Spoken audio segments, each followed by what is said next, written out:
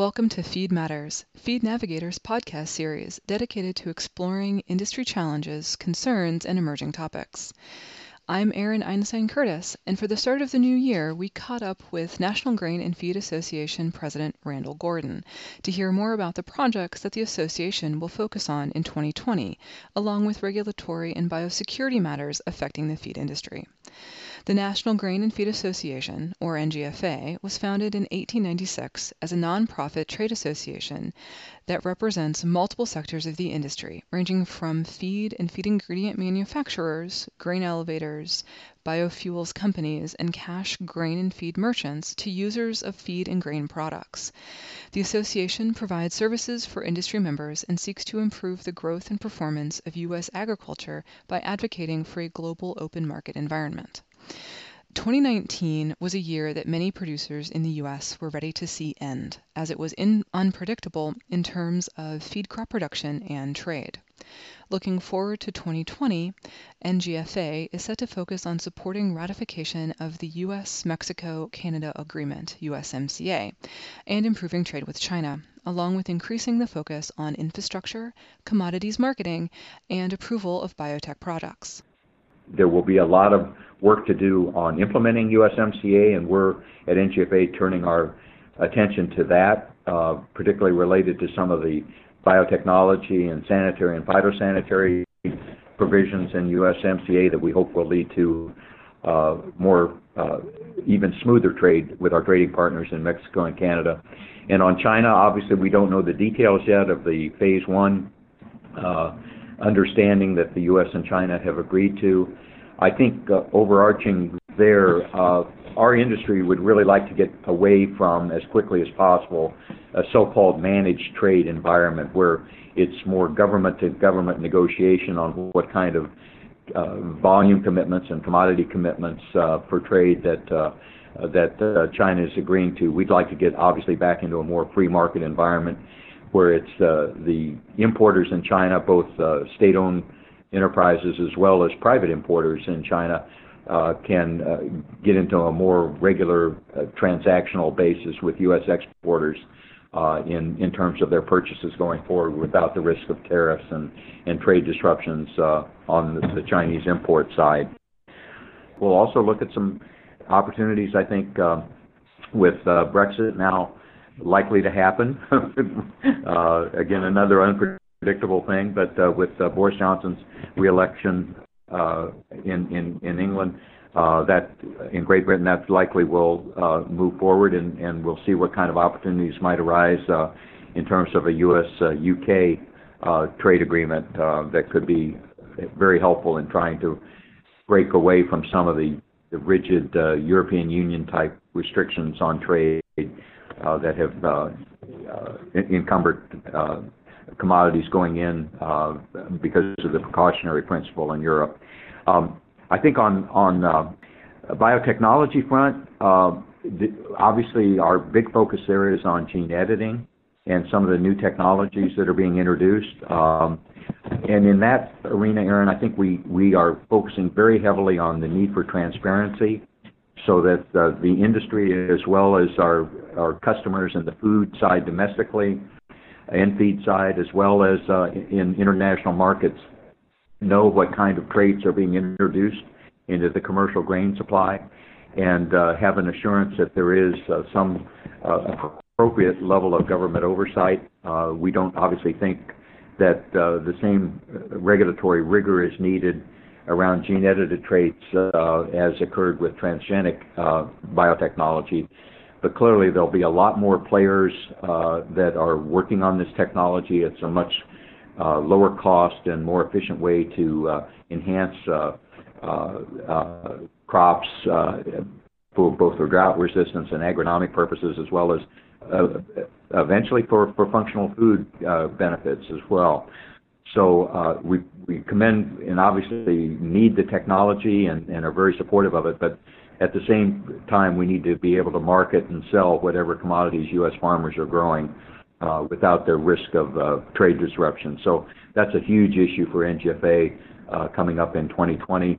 We're obviously awaiting what USDA issues as a final rule on APHIS's, the Animal, Plant, and Health Inspection Services overview and regulatory oversight of these traits as potential plant pest risks.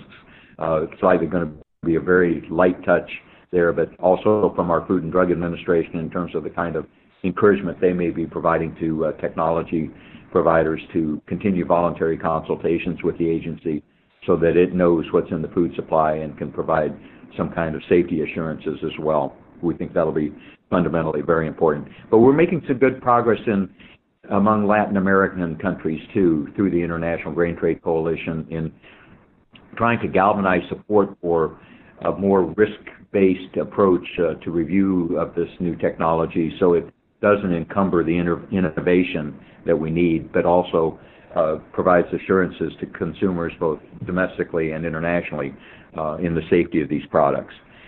Another big issue, I think, for us going forward in 2020, and we started running into this in 2019, was the increasing market power of the Class 1 railroads, the largest railroads in North America. There are 7 that are Class 1 railroads now, and 6 of those have adopted this so-called precision scheduled railroad operating model, where they're increasingly dictating service terms and conditions. Freight rates are going up rather dramatically, including in the ag sector. But it really brings into question fundamentally what the railroad's common carrier obligation, which is a statutory requirement to provide service upon reasonable request, what that means in this day and age when the railroads have this type of and kind of level of market power where they can pretty much dictate what kind of service terms and conditions they're going to be providing service. We've seen in the feed ingredient side and processed commodity side that they've increasingly shifted traffic to so-called manifest trains, which are extremely long merchandise-type trains with ag shipments mingled in there. And it's taking, for instance, feed ingredients in the Midwest now about twice as long to get to customers in the feed industry out in California as it did previously, rather than unit train service being provided.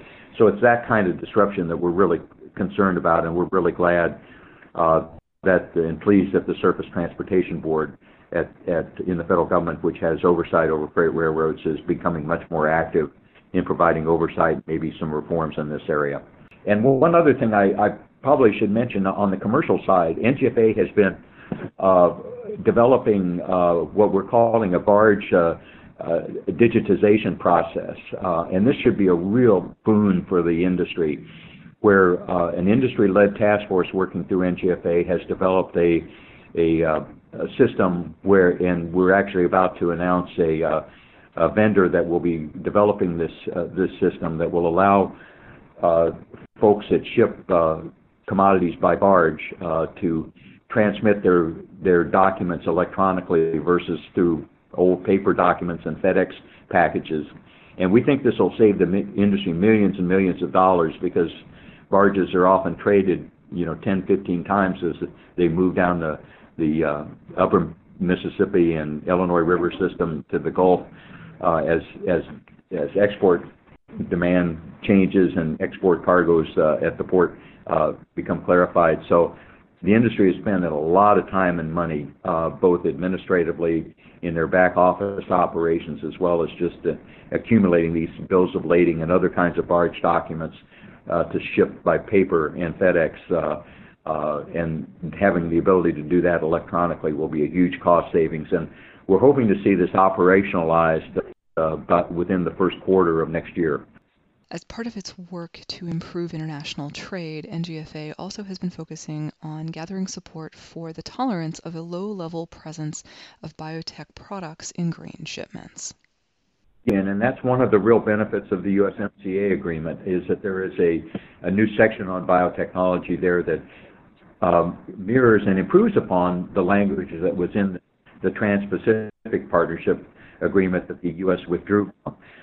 But it commits all 3 countries to taking a more of a science and risk-based approach and more collaboration from a regulatory cooperation standpoint in evaluating, obviously, countries that, like the U.S. and Canada, that have very sophisticated systems for evaluating the safety of biotechnology-related or enhance the traits, and having those results be acceptable in other countries through a low-level presence, so that if Canada, for instance, approves a trait and the U.S. is convinced, yeah, they did a good job of risk assessment, we haven't really had a chance to do that analysis yet, but we will allow a certain tolerance of, say, 0.5% or something, or 5%, excuse me, tolerance in import shipments. And we did have that situation come up with a canola product that was approved in Canada before gaining U.S. approval. But I think, again, that the USMCA makes considerable progress in that arena, and Canada has been a real leader on LLP policy internationally, and there's a lot of work going on in South America, again, through the International Grain Trade Coalition, of encouraging governments in Latin America and South America to recognize an LLP type of an approach, and good progress is being made there. So we're very hopeful that we can continue to chip away at that one. The ongoing changes from the FDA's Food Safety Modernization Act, or FSMA, are continuing to unfold for feed and grain industry members. NGFA Senior Vice President of Feed Services, David Fairfield, provided us with an update on the regulatory system's ongoing implementation. Most of the major FSMA rules were finalized in 2015, 2016, and since that time, the feed industry has spent tremendous resources trying to understand what the requirements mean and build compliance programs. And although FDA has provided a number of guidance documents for the final rules and really been, I think, very open and transparent in what their expectations have been, they stated early on that they were going to take an educate before and while we regulate approach as compliant states passed. And I think what we've seen in the industry is that FDA has followed up on that approach by taking that educate before and while we regulate approach during the inspection process for the most part. I would say that the requirements are very complex, particularly related to the preventive controls rules for animal food. And those inspections just really began in earnest in late 2018. And then small businesses have been subject to preventive control inspections, routine preventive control inspections, just beginning this fall. And it's really going to be through that inspection process that FDA's regulatory expectations will be formalized. I think you've heard enough about the requirements to know there's a lot of flexibility within the requirements. And so although FDA has given guidance and have provided a lot of direction, there's still a lot of gray area. And so I think as an industry, we will learn or know better what FDA's compliance expectations are as we get more inspectional experiences. Again, specifically related to preventive controls, that's going to be a big area for the industry. The challenge has been, again, particularly related to preventive control requirements, is that firms need to do a hazard evaluation and be able to justify that, and then justify the types of controls that they put in place to mitigate those hazards. And so it becomes very much a conversation during the inspection. And really the question is, what is going to be acceptable justification from a firm to FDA to validate the decisions that they've made during that process. And to this point, we don't have a lot of experience yet from inspections to really indicate where that's going to go. During FDA's last fiscal year 2019, there were a number of preventive control inspections that took place at large companies. The results from those inspections have not been overly positive. At the same time, FDA has said that those inspections have been conducted primarily at facilities where they have seen compliance deficiencies in the past. And so maybe the inspection results are skewed in some manner. We're just going to need more experience to really understand kind of how FDA is going to conduct the preventive controls inspections and what it means. I think moving forward from a FSMA standpoint, not all the rules within FSMA have been promulgated. Just in November, FDA proposed a rule that would require food and feed testing to be conducted by FDA-accredited laboratories in certain situations. The comment period for that rule is coming up the first part of March. We'll be submitting comments on that.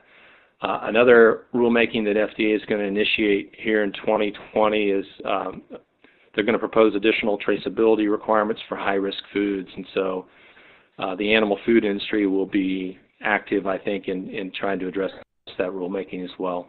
Another developing topic being watched by feed industry members has been the ongoing spread of African swine fever, which has called attention to feed biosecurity and the steps that can be taken to prevent the disease from entering the U.S.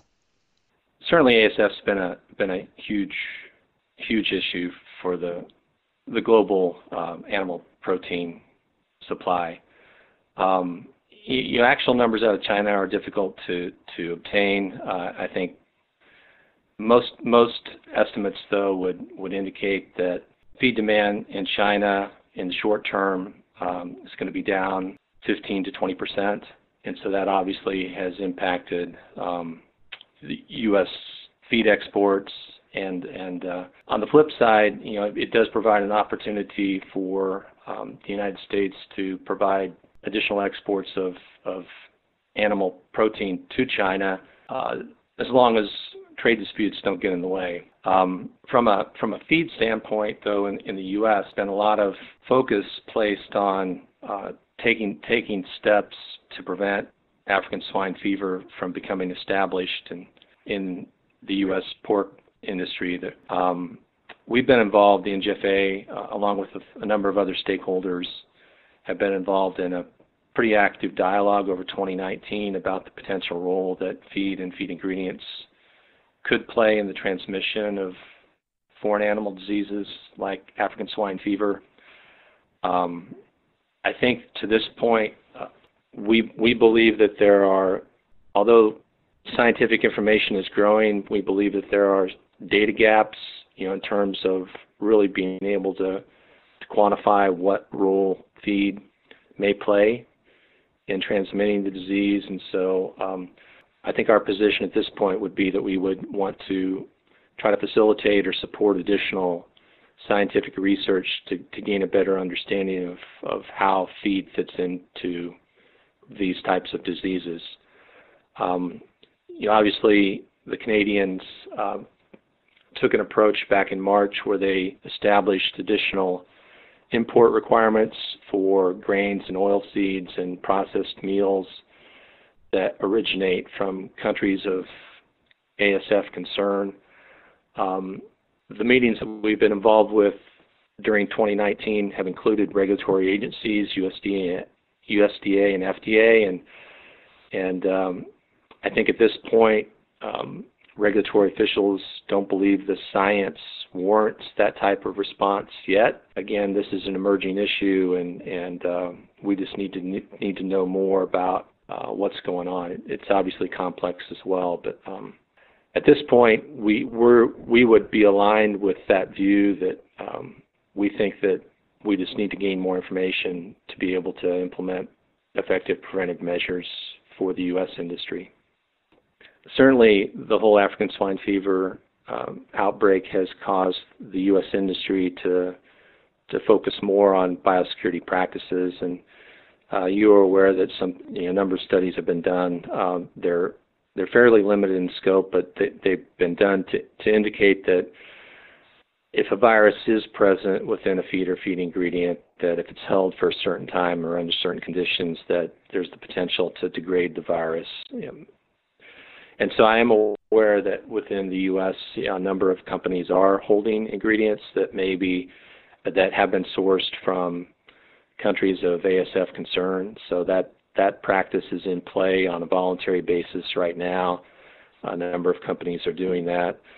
From the NGFA standpoint, we have tried to actively communicate to the industry the need to evaluate biosecurity practices and implement appropriate procedures to minimize the risk of transmitting viruses or diseases through people, through trucks, through equipment, through feed. And so I think that dialogue is active as well. More recently, we or the NGFA has been receiving quite a few questions about foreign animal disease response plans and how feed mills, feed distributors should be preparing in the event that a foreign animal disease does break out within the U.S. And so we are trying to draft information that we can share to our members and to the industry about some things or that they should be considering if a foreign animal disease were to break out, how to prepare. If a foreign animal disease outbreak does occur within the United States, then USDA has jurisdiction and will work with state and local authorities to take actions that they believe are appropriate. There are foreign animal disease response plans that are in place. From a feed supplier standpoint, I think feed mills need to be considering how, no one knows exactly what's going to happen, but there's probably going to be a restriction of movement. There's probably going to be additional biosecurity requirements put in place to go in and out of control zones.